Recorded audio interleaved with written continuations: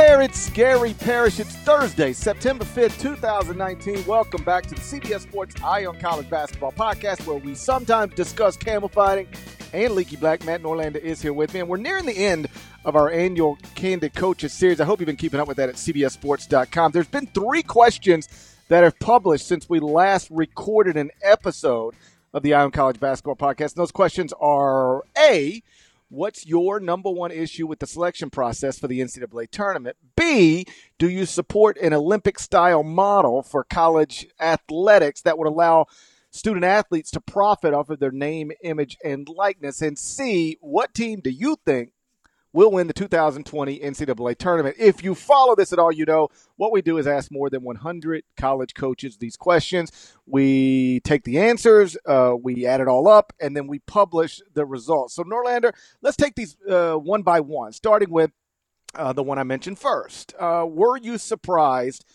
by the leading answer to the question, what is your number one issue with the selection process to the NCAA tournament? The answer we got most, 32% of the time, was that there seems to be mid-major discrimination. It is harder than ever to get an at-large bid from outside of the traditional power structure. I thought something along those lines was going to be the Winter GP. That wound up being the case. Now, this was, to me, I loved this question for the responses I got back.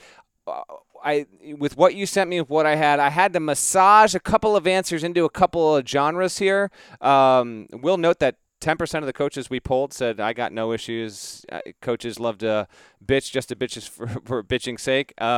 So, hey, listen, to the ones that said no issues, more to you, but I still think that this process can still be enhanced, improved upon, and a lot of the coaches we spoke with obviously voiced that. The mid-major discrimination, I heard a lot, and it won with 32% of the vote, and also I spoke with at least 10 coaches who didn't necessarily log their complaint in that department, so to speak, but they definitely brought it up as well. So it is something that is a continual problem, and the reason why, and this was coaches at major conferences, not just, all my answers for this particular response didn't come from guys in one bid leagues. It came from major conference coaches as well because, as you well know, Parrish, a very high percentage of college coaches at the Division I level have been low major coaches at some point. In fact, not even just that, but if you find any coach that's under, say, 45, 50 years old, chances are good that the majority of their time in the coaching profession, or at least a significant portion of it,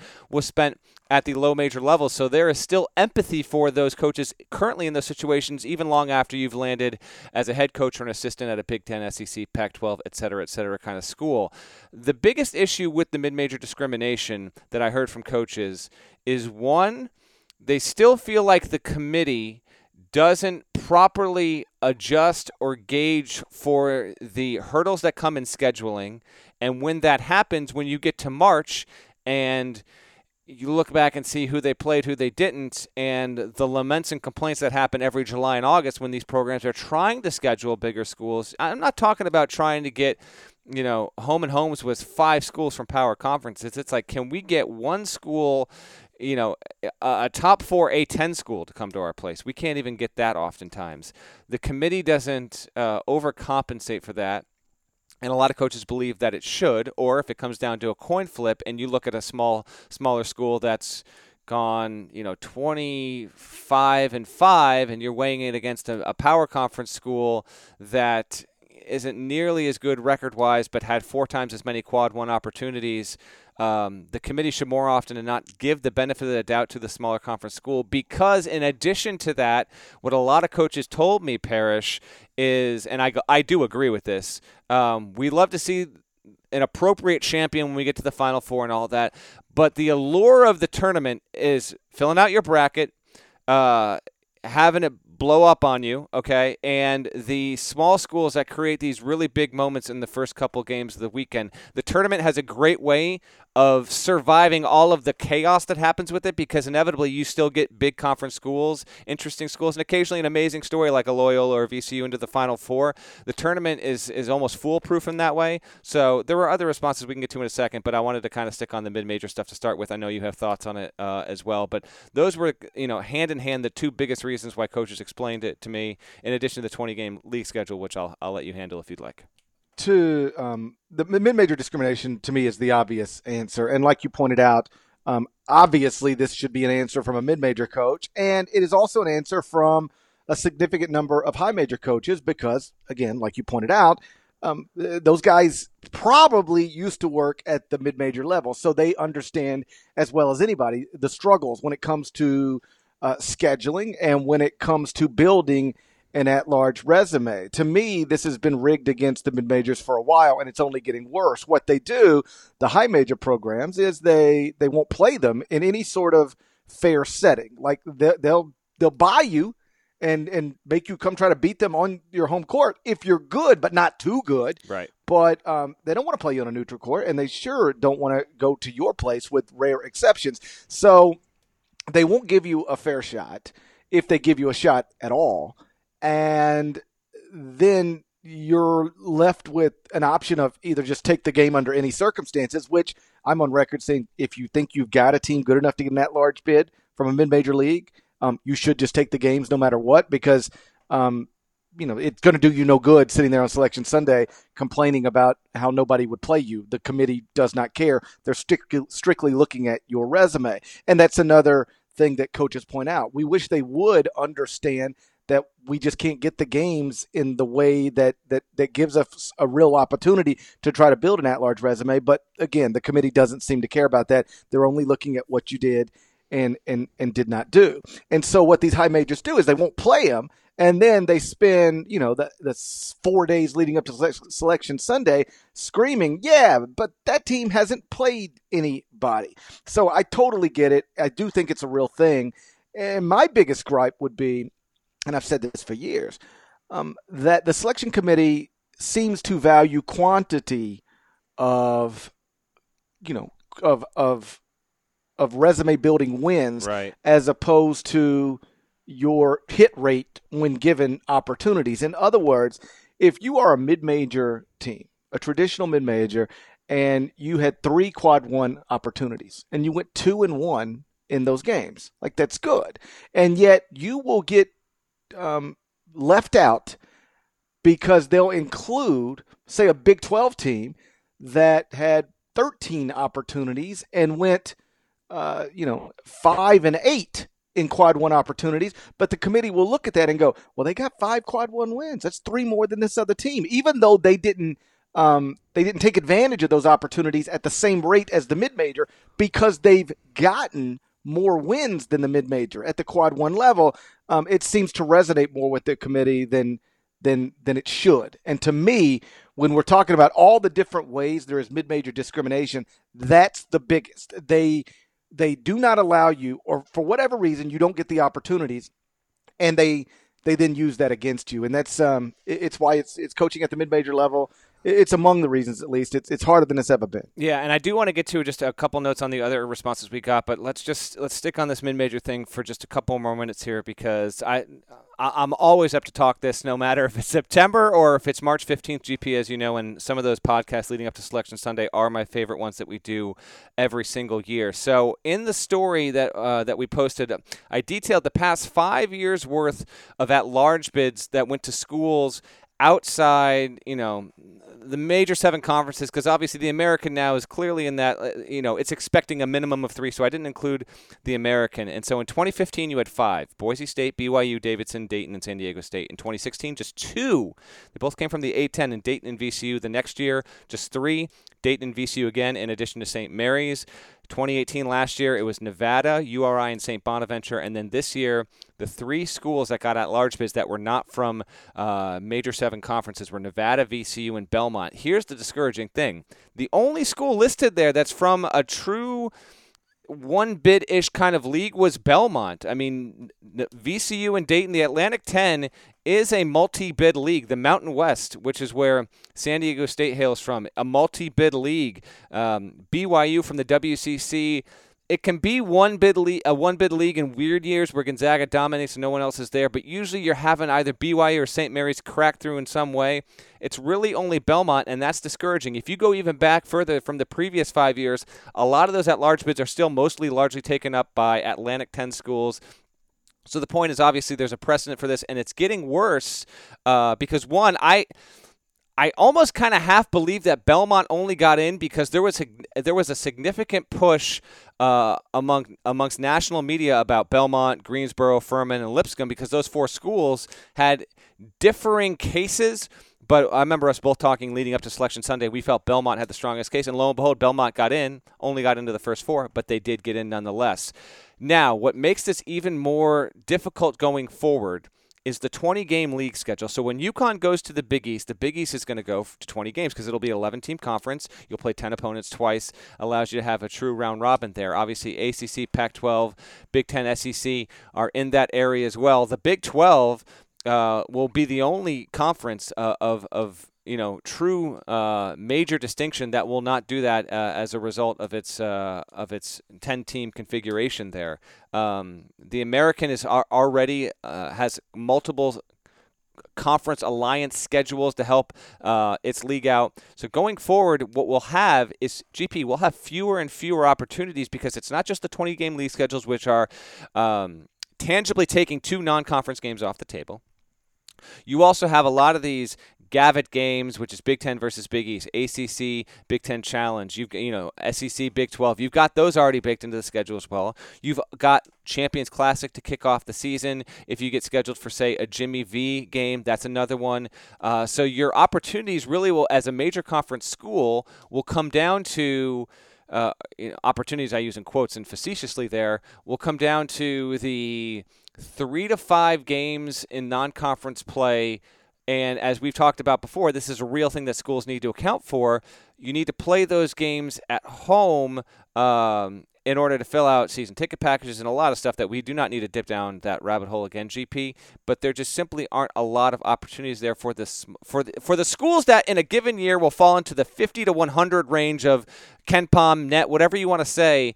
They're trying to break in and get legitimate opponents, and it's becoming harder and harder. So as I serve this back to you, GP, that's why I think it is so imperative and critical for the selection committee to understand the mechanisms of scheduling, see how the higher level mid-major teams that should be worthy of inclusion are being scheduled against with a real bias, and take that into account if those teams are truly deemed by metrics, coaches or otherwise, when we get to March, to give them a more fair and deeper look as to whether they deserve to be in, because the deck is stacked and it's only going to be getting worse when the power conference teams are getting all of these other opportunities against like-minded teams, which is good, I guess, for the general November, December college basketball because you might get an occasional more interesting matchup here or there. But when it comes to having teams that should be in the tournament or are good enough that are coming from an OVC and ASUN, and they're good enough, coaches will tell you they're good enough, the opportunities they seem to be drying up. Some of the other answers, the second, I guess there was a tie for second. 2 answers got 17% of the vote. One of them is lack of consistency year over year, that the committee needs a clearer message on the priority of the criteria. That really doesn't make sense to me. I think the criteria is pretty crystal clear at this point, and the committee, even though it changes, the committee is pretty consistent, which is why it's so easy for anybody who understands this stuff at all to basically predict who's going to get an at-large bid and who's not going to be an at-large bid. There's a reason why, whether it's Jerry Palm or Joe Lunardi or anybody else, is guaranteed to get probably 67 of the 68 teams in the NCAA tournament correct. Year after year after, I got all 68 this past season. There's a reason why we can all do that, and it's because we understand the criteria, and the committee sticks to it, I think, fairly well. So I don't really understand that gripe. Do you get that gripe? I get it, but I don't agree with it, because I think for coaches, when they logged this complaint, it was more about when we see the bracket come out and we see a committee chair in a given year explain why this team is in, this team isn't, and then it happens the next year and then the year after that, the reasons that the committee chairs are using year by year by year, they aren't the same. And so if you're a school, whether you're in or you're out, you're on the bubble on the fence and you're just in or just out, or one year you were a 4 seed, the next year you were a 6, and you're listening to the committee chair from one year to the next explain, well, this was important this year and this. From their individual perspective of what their school was, it was like, well, this is the opposite or completely different from what I heard the guy say last year. We scheduled this way. Here are our results. They just don't seem to be matching up. I think that's why. But if you really look, like if coaches truly examine what the objectives are for the NCAA Tournament Selection Committee, yes, there's been change with the net, and that use of the net got 8% of the vote. I get that because there has been some change in recent seasons. But I don't think that the committee is inconsistent on a year-by-year basis in terms of what it prioritizes. I would argue the things it's prioritizing are moving in the right direction but still aren't nearly where they need to be. And by the way, GP, that got 17% of the vote, as did performance in league should carry more weight. I almost think that these answers not necessarily went hand in hand, but a lot of the coaches would probably be of the same mind when it came to this. I completely disagree.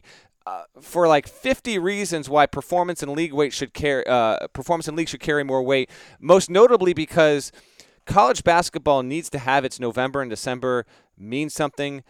Not even just for relevance sake, GP, but for overall balance of league schedule, because of non-league schedule. Because if you had conference play mean more the way it did 15 years ago, the non-conference scheduling would be even worse than it is now. And I think it's acceptable now, but could be better.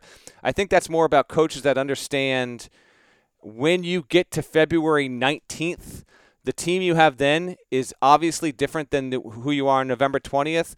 To that, I would tell coaches, yeah, but you know what? Every other program is being evaluated on the same timeline, the same spectrum. So, yeah, it's true your team might be better on February 20th, but that's the same. The way that you've grown or devolved or evolved is the same thing that everyone else is being judged by. I don't agree with that, but a number of coaches said, listen, man, maybe not even for selection, but for seeding, it should be taken into account how you play, from those final 10 games. Because if you are rolling, like if you had a terrible start to your season, you had a bad injury with a good player for the first 6-7 games, and then you are cruising, and really you're playing like a 5 seed, but you get stuck with the 9 seed, that's just unfair. I hear that, but GP, I disagree with it. You need to weight the game you play on November 21st the same as you do as the game you play on March 21st. Do you agree? Yes, and I actually understand the complaint. If the complaint is rooted in, dude, okay, so we got off to a rough start. We had a young team, but man, by the time it was, as you put it, February 19th, we were one of the best, 25 teams in the country, and yet we got left out of the NCAA tournament because of the damage we did to ourselves in November, December. I get that. I do think that can be a real thing, but I would just point out that if you look at all of the popular sports in our country, the NBA, if you do real damage to your record, in the first half of the season, even if you close stronger than anybody else, if your record based on the entire season isn't in the top 8 in the Eastern or Western Conference, you will be left out of the NBA playoffs. Like game 1 literally counts as much as game 82. And vice versa. Major League Baseball, same thing. My New York Mets have been one of the better teams in the National League since the All-Star break. But they did so much damage to themselves before the All-Star break that they're probably going to miss the playoffs. Like game 1 counts just as much as game 47, as game 88, as game 115, as game 162. NFL, if you start 0-4, it doesn't matter if you win your last 6 games heading into the postseason. If your record, because of that 0-4 start, isn't good enough to make the playoffs, you'll miss the playoffs. And so I don't debate the idea that you can get better as the season moves along in practically any sport that people play. But in every other sport, the first game counts as much as the last game. And I don't know why college basketball should be an exception to that. I agree. And the committee has this right. I'd probably try and file 10 columns and do 10 podcast episodes with UGP if they ever went back to having more games count near the end. Before we go to the next question, if you would ask me, mid-major would be my top answer. More transparency from the selection committee would be my close second. That got 5% of the vote. I've long said that the committee could do itself no bigger favor, and the NCAA could do itself no bigger favor from a PR standpoint if it just operated with a bit more transparency, brought us into the room. It's gotten incrementally better as the years have gone by. Like, we get updates like, okay, we have 24 teams into the field. Okay, this, and this. You get that from Dave Warlock, who does a great job with communications and stats and info for the NCAA. But they could still do more. And tied with that at 5% GP was seeding protocol. The committee because the committee spends so much time getting teams into the bracket, they don't spend a lot of time. I'm talking just a matter of a few hours actually seeding the bracket. I think seeding has gotten a little bit better. Like, I remember a decade ago just having huge issues. I still think it could be better. This is a minor quibble. There are bigger things to get to, but I still think year over year we see some teams laying on some seed lines where, to me, it doesn't make a ton of sense. I'd like to see a little more put into that, but I just think we're years away from that. And then last GP, I was so relieved. I think I had 2, maybe 3 coaches, maybe 2, that told me that their number one issue was that the tournament wasn't big enough. So thank goodness. And the two coaches that did tell me that were both over the age of 55. So perhaps a little, I don't know, maybe a little more old school, although the tournament used to be smaller than it is now. But I had a real curiosity / concern that us asking this question would lead to like 30% of coaches wanting to expand it. Most coaches didn't even bring it up when I talked to them or text them with over this. So that's a good thing. 68 is fine. 64 was perfect, but expansion doesn't seem to be anywhere remotely on the table, nor should it be. Just some things that maybe didn't show up in the results, but like from my perspective, if I were asked this question, I would bring up mid-major discrimination. That would be number one for me. I don't think they get a fair shot at getting at-large bids if you have to start from outside of the traditional power structure. You really have to you really have to build a resume when there's a lot of stuff working against you to even have a shot at it. So that would be number one. The other one, couple of them. I know that they don't project the bracket, so they don't worry about who you might be playing and where in a Sweet 16 game or an Elite 8 game. But I think it's fundamentally wrong when you end up with a regional final and it's the 1 seed against the 2 seed, and the 1 seed is basically playing the 2 seed on the road. Like, the 2 seed is a team from California, and the 1 seed's a team from the Midwest, and they got shipped out to the West regional to be the 1 seed, and now you're playing a 2 seed of UCLA in the state of California. I don't think you should have to play a de facto road game if you're the higher seeded team. I understand that there will be situations that arise because of upsets that you couldn't possibly plan for, but I do think you could plan for a 1 playing a 4 in the Sweet 16, or a 2 playing a 3 in the Sweet 16, or a 1 playing a 2 in the Elite 8, and I wish that would be taken more into account. And I also wish that they would seed with little regard for geography. Like, just make the 4 best teams the 1 seeds, and I know they do that. But then make the next 4 the 2 seeds, and make the next 4 the 3 seeds, and make the next 4 the 4 seeds, while following like some principles that you have that are in place. But I don't like it when they try to keep somebody, quote, closer to home at the expense of the seed they otherwise would get. Yeah, I don't fully disagree with that. I think partly why they do that now is they heard back from so many coaches, presidents, ADs, 10 years ago or whatever, that wanted geography to take place. I'm with you in that I like a truer bracket integrity. Now, GP, you'll have potential conflicting principles there, though, because you could say, okay, if I do that, then what a few coaches mentioned to me is, I want the worst 4 playing the best 2 always. Well, you could have that, and then you could have the problem that you have an issue with, though. So if you have the worst 4 play the best 2, if they both made it to the Elite 8, the best 2 could be geographically much closer than the worst 4. So if it was between those 2, GP, in that extreme instance, what would you prefer? To have the 2 line altered so that it would be more for geography, or to stay true to the S curve?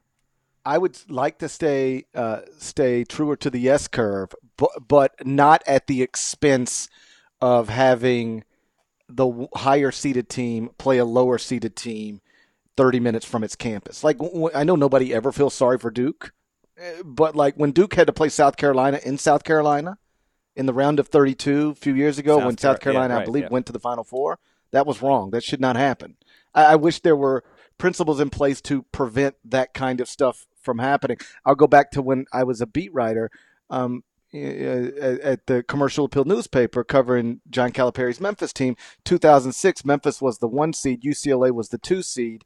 They were in the West Regional. Memphis had to play UCLA at Oracle Arena in Oakland, and it was 17,000 UCLA fans. It was a road game for the number 1 seed in the West region. I think that's fundamentally wrong. I wish they would avoid those types of things. Okay, yeah. Listen, there's plenty that the committee still can and hopefully will tweak and update with this process. But this was an intriguing one. I would think / hope that everyone on the committee and tied to the committee found this article, read it, took it to heart, and some discussions will be happening in the coming months to kind of continue to improve the process. But we wait and see. All right, next cue. What do you want to get to here, bud?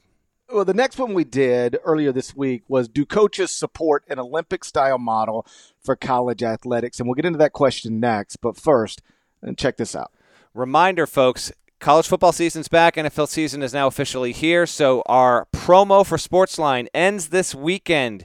If you want to use Sportsline to help with your wagering, fantasy, all of that stuff, it's the place you want to be. True story, I have a buddy who signed up last week. He has gone 10-0 based off of our expert picks and using the algorithms on the site. So sportsline.com/join. You want to select monthly, promo code Norlander in capital letters. First month will be just $1. Sportsline.com/join. Promo code Norlander. Join now.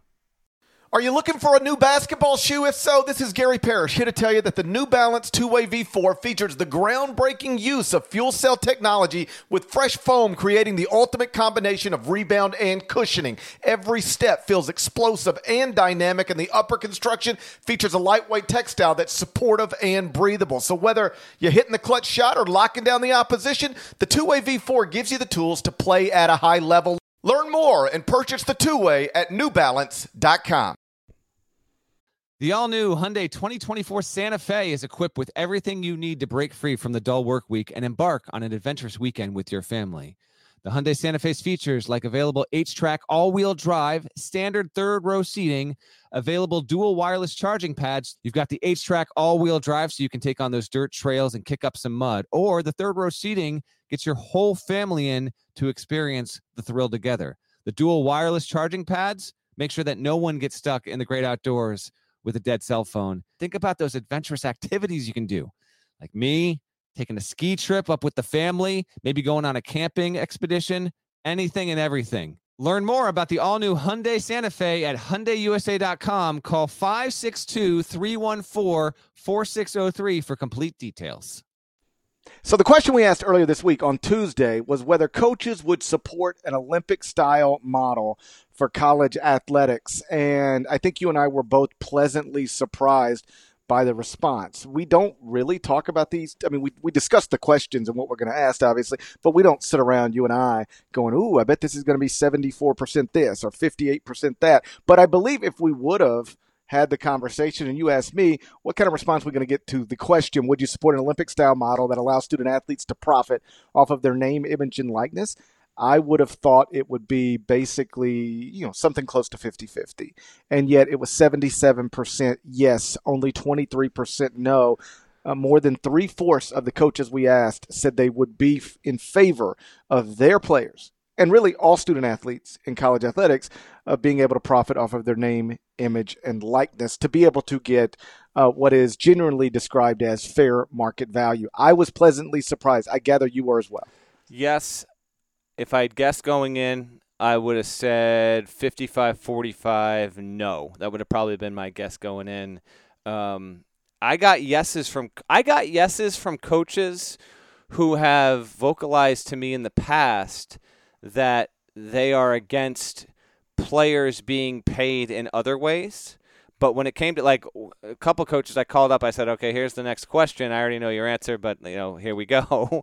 And they said, no, if it's the player's jersey being sold at the bookstore and he's earning a profit off of that, I don't have an issue with that.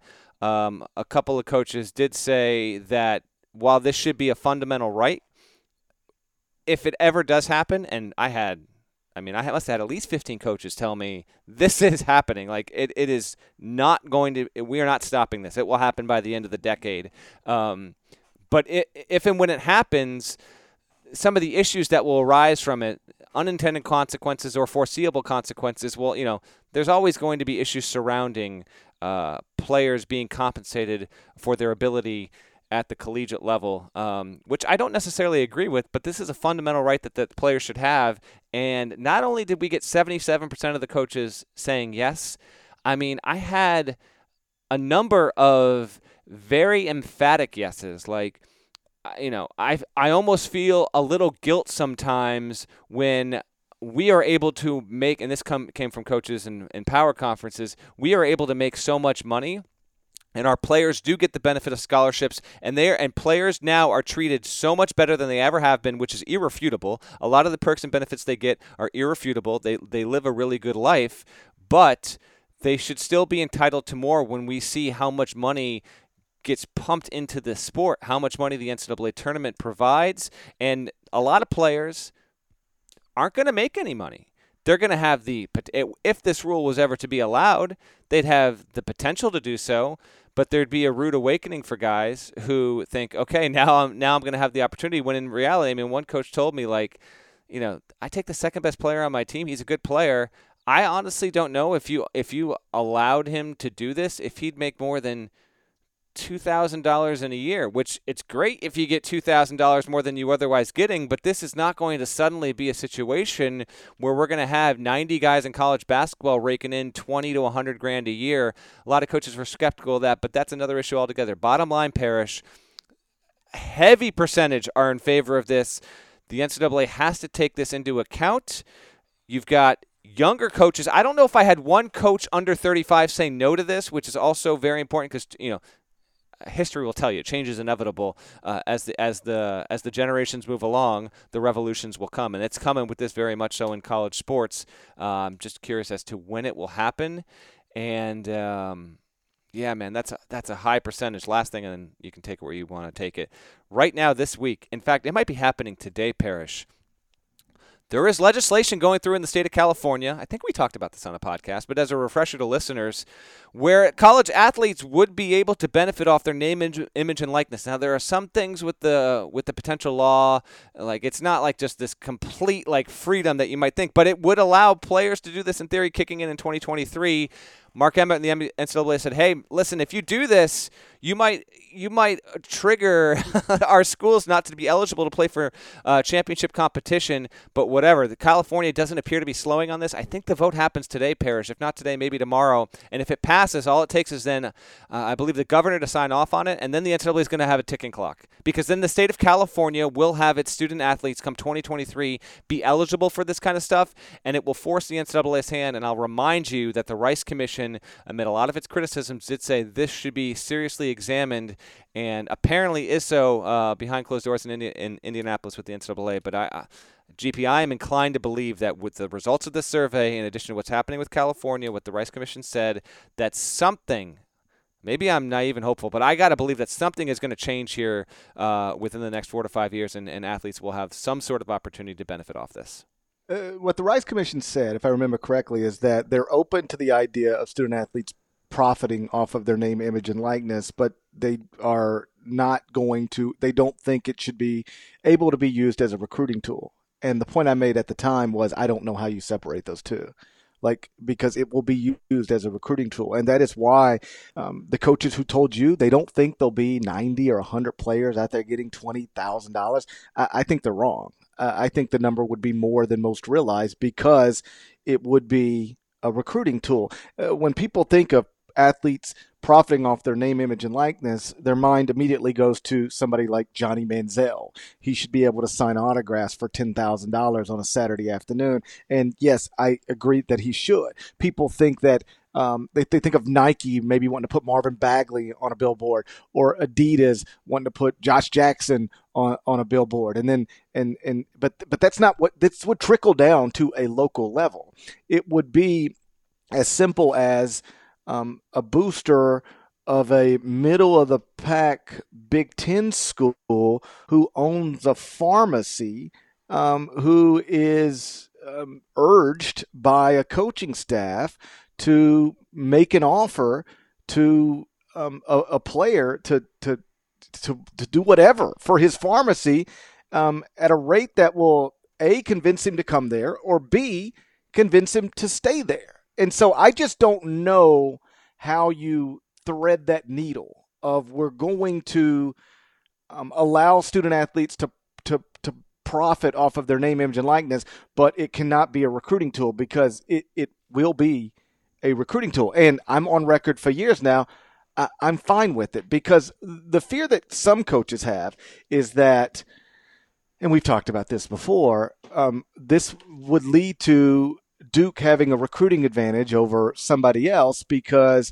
a prospect would be made well aware that if you enroll at Duke, you're guaranteed to get a Nike endorsement deal at X amount of dollars. And if you don't enroll at Duke, you go somewhere else, well, then that won't be available to you, or at least it might not be. So suddenly Duke's got an advantage, and Kentucky's got an advantage, and North Carolina has an advantage. And as one coach told you, then what's to stop FedEx from putting James Wiseman on a billboard for, let's just say, $400,000? And the answer to that question is nothing is going to stop FedEx, if allowed, from doing that. It's a big corporate partner with the University of Memphis. It's a big corporate entity in the city of Memphis, headquartered there. They would recruit like crazy for the University of Memphis. And so the University of Memphis would have recruiting advantages in men's basketball that, say, I don't know, Southern Miss probably wouldn't. But my response to this has always been, yes, Duke would have recruiting advantages. They already do. North Carolina would have recruiting advantages. They already do. Kansas would have recruiting advantages. They already do. And what you would find out if you put this system in place is that student athletes would get whatever they're worth. In some cases, a lot. In other cases, not as much. And in some cases, nothing more than the scholarship and cost of attendance stipend they already get. But everybody would get what anybody deems their worth. And I promise you, if we did it for 10 years and then we look back at the recruiting rankings, whether it be football, men's basketball, or any other sport where recruiting rankings exist, they wouldn't look much different than they've looked for the past 10 years. I contend that the schools that get the best players now would largely get the best players then. The schools that win the championships now would be the schools that win the championships then. And yet it would be under an umbrella, a system where the student athletes finally, after decades and decades of being on the wrong side of this, the student athletes finally get what they should be getting. I'm not convinced that would be the case to the broad ends that I think you're laying out there, GP. And then, by the way, I'm for this because I'd want a little bit of chaos.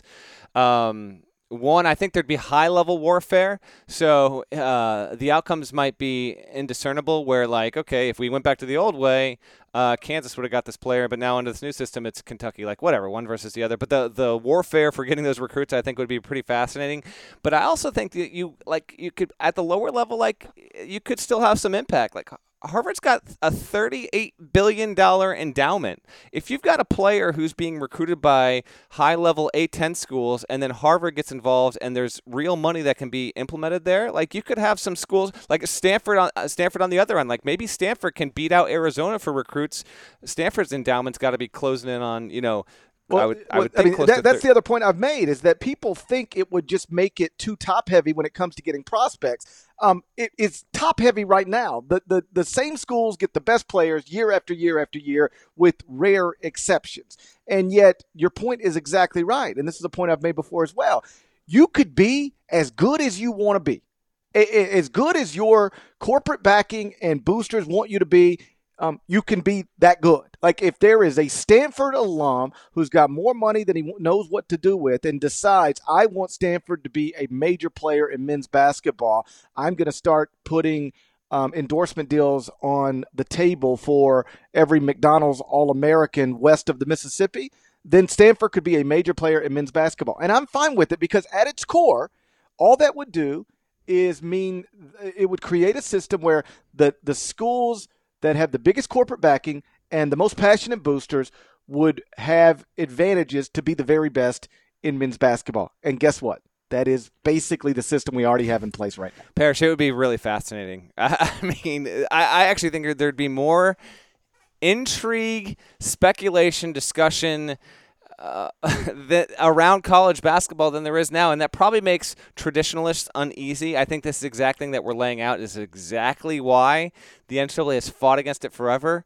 But whatever, man. I am all for any kind of scenario environment that brings about those exact kind of things, because I think it would actually do wonders for NCAA basketball and its off-season awareness among anything else. But first, let me say this: the reason the NCAA has fought against this forever is because the NCAA is run by university presidents, and university presidents don't want this system, and the reason is because they would lose control. Like right now, there is a guy who is a Missouri alum who donates $200,000 a year to the athletic department, and it goes straight to the athletic department, and the athletic department controls that money.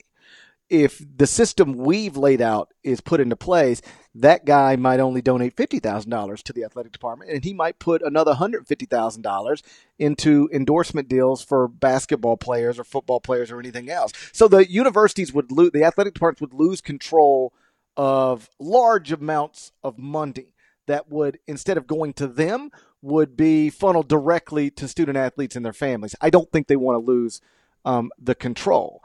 But again, I don't care about that. I'm not a university president. But if you're looking for a hurdle to getting this system put in place, I think that's largely it. The people in power don't want to give up control, and this system undeniably puts them in a position where they lose some control. But you start thinking about all of the people always think about the downside, or the issues that maybe they don't like that this would create, and I get that, but I think it's also important to focus on some of the issues it would create that you might like. Like, there's no more scandal. Because if players, student athletes, are allowed to take literally whatever anybody is willing to give them, then there's no more cheating.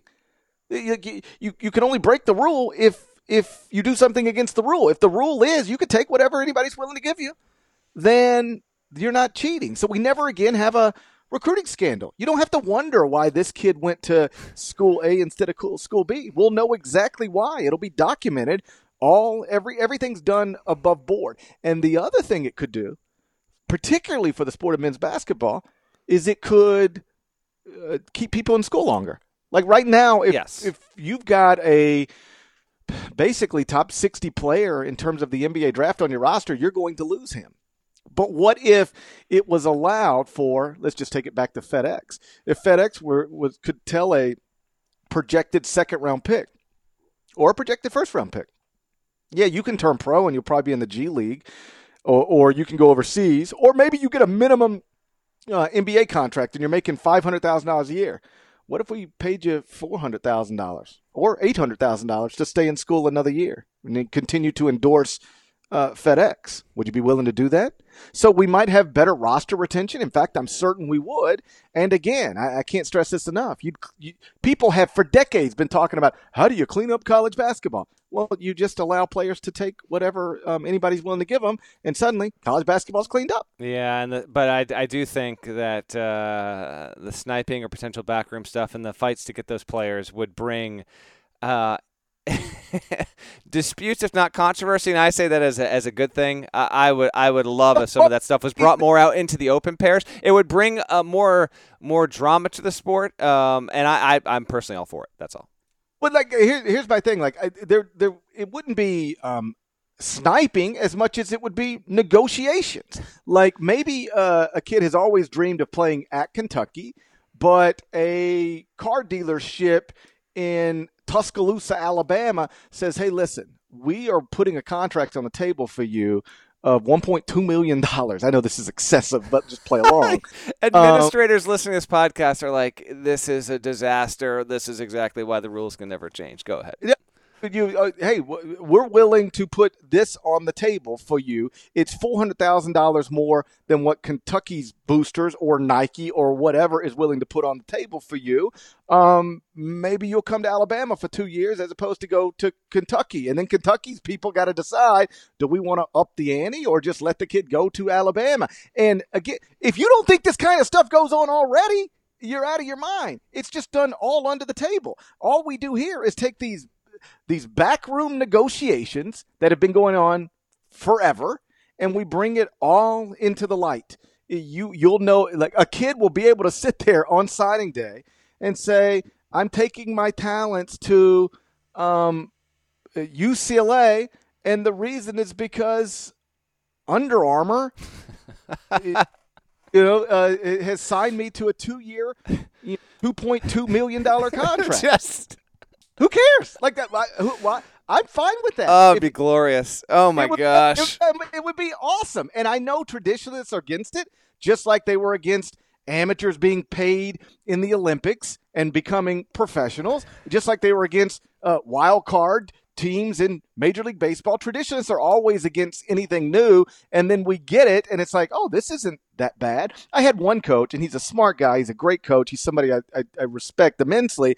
But his argument against this, he was one of the no votes, was, when Olympians were able to profit off name, image, and likeness, then people stopped caring about the Olympics. And the same thing would happen to college basketball. And I just respectfully disagree with that, because remotely agree all with I know that, yeah. about the Olympics is Michael Phelps is making $20 million. And when he swims, people watch. Simone Biles is a multimillionaire. When she flips, people watch. I don't remember people stop caring about the women's gymnastics team or our best swimmers or Usain Bolt. I don't really think it's had that impact on the Olympics. I agree. I agree with you, and I disagree with the coach for that. And plus, like, there is a community and alumni element to college sports where the people are going to stick around. I don't think that's a downside at all. All right, you want to get to the final cue here? Yeah, the last question, or the most recent question. It's not the last question. We've still got a few more Candid Coaches questions to publish. But the most recent one we had, which published on Thursday morning, is what team will win the 2020 NCAA Tournament. And more than 50% of the coaches we polled, 54% to be exact, said that it will be the Michigan State Spartans. And so that suggests that we're right to have Michigan State number one in the top 25 and one, and odds makers are right to have Michigan State as the favorite to cut the nets next April in Atlanta. Will we be in Atlanta? That is right. We'll be in the A for that. I hope that, and we've talked about this before, but I hope that our poll or other polls didn't have too much influence on coaches. I can't help but think that it did. As far as I can tell, Parrish, I think this is the most dominant winner ever for this question. We've had some teams finish in the 40% range before. Don't know if we've ever had a team finish this high. What this is going to lead to my surprise, but I did research it. Michigan State has never been the preseason number one team in the AP poll in its history. It's been number two, but it's never been number one. It will be number one this year. Every offseason, way too early, top 25, whatever you want to call it, has Sparty in the one spot as far as I can tell. And if they're not there, they're second. AP voters will take note of that, and I cannot see a scenario in which any other team jumps over the Spartans when the AP poll is released in mid to late October. So that will be program history when that happens. I think it's viable, and even more so, as I note in the piece, Parrish, little voice crack there, hello. You've got the past every champion since Duke in 2015, and really most champions, excluding that 2012 Kentucky team, have just been more veteran-laden or reliant upon veteran play. Doesn't mean they haven't had freshman stars, freshman good players, but recent history strongly suggests, and historical history, just a little bit redundant there, that you need older guys to win the national championship. And we had a small tweak on the question here. It wasn't who do you think will be the best team in college basketball, who do you think will win the NCAA tournament, which are kind of one and the same, but not the best team doesn't always win the NCAA tournament. So with Michigan State returning Cassius Winston and a lot of other players, loses a couple of important guys, but returning a lot of other good players, getting some new talent in, I think it makes the most sense, particularly because Cassius Winston running the point guard position, a returning All-American, him, guiding that force. I thought Michigan State would win, not to this sort of level. I was surprised by the lack of votes for all other teams. Shouts to Florida for getting a few votes. I think obviously Kerry Blackshear getting added to that roster made a serious impact there. UNC and Gonzaga respectively got a few votes, but they didn't finish in the top end of the poll. In fact, it was Michigan State and then Kansas at 17%. I mean, that's just a massive gulf between MSU and Kansas. Kentucky at 12%. Duke got 7%, and then Florida got 5%. So history shows that this question, usually one of the answers yields the winner. Whether, it's been best team in years past, but if you want to say best team is the one who wins the national title, usually one of the schools that gets the answer, gets answered to a certain degree, winds up winning it. So if you're a fan of the Spartans, Jayhawks, Wildcats, Blue Devils, Gators, throw in Tar Heels, and Gonzaga Bulldogs, feel good because chances are strong that one of those teams will win the national championship. There was also a rogue vote for another team, but I can't, GP, I cannot in good conscience even name that school on this podcast. Shouts to that coach for showing some loyalty to a prior school. But that team will be good, but I can't seriously list them among the other ones. The top five again, Michigan got 54% of the vote, followed by Kansas, 17% of the vote, Kentucky, 12%, Duke, 7%, Florida got 5%. And that obviously is the byproduct of the late addition of grad transfer Kerry Blackshear from Virginia Tech. Last thing before we get out of here, Cade Cunningham is officially visiting Oklahoma State this weekend. Go ahead and commit. Just be done with this, right? I mean, we talked about this a few podcasts back. Yeah, that would be ideal for Oklahoma State. I think hold on, Parrish, doesn't he have? I know you're saying go ahead and commit, and I have not been up to date on the Cade Cunningham recruitment here in recent weeks. But I think he also has a scheduled visit to Kentucky's campus soon, so I don't think that he will be committing, but he obviously should. But I'm not anticipating that unless I'm way off or I've missed something here. It's disrespectful. Your brother's on staff. Your brother was hired so that you would enroll at Oklahoma State. Go enroll at Oklahoma State. I'd love to hear some of those conversations, man. But yeah, Cade Cunningham, who I think is actually the best player in his class, going to Oklahoma State this weekend. We are now entering into, by the way, official visit season due to college football programs having notable games. This is obviously a prominent tactic, or as we get into October when schools have their season opening Midnight Madness-ish kind of festivities, official visits will pick up, and I would think we'll get a few more commitments. But yes, I know. Cade Cunningham to Oklahoma State, it feels like an inevitability, but I don't think it's happening this weekend. But if we do our podcast next weekend and he's committed, that would be fine. As we wrap here, though, my Bears play tonight, so my little homeboy Anthony Miller, my little homeboy from Memphis. That's right, Anthony Miller, who I think is set up for a pretty strong sophomore season with my Bears here. I'm very pumped for that. So for those who have listened to a college basketball podcast as you get ready for the first NFL Thursday, first NFL weekend, second college football weekend, appreciate you. I do have to give some love to our guy Will Brinson, Parrish. Brinson. First of all, he hosts the Pick 6 NFL podcast. You realize he's doing that 5 days a week?